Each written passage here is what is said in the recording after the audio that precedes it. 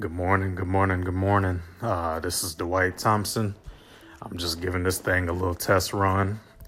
I'm thinking about starting a new podcast, probably entitled Speak Life. I'm not sure if I'll be able to use that as of yet.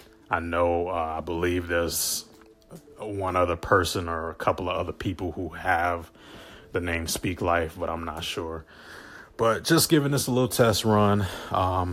I want to use this platform, this podcast platform, this Anchor platform to give glory and honor to Father God, to witness, to speak testimonies, to go over scripture, to read some of my poetry. I got a lot of poetry that I would love to share that, from just over the years I would write, and then I would just sit it to the side and not do nothing else with it.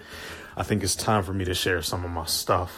And so I think it'll be great. I think this is a wonderful way to kind of just lift the Lord's name up.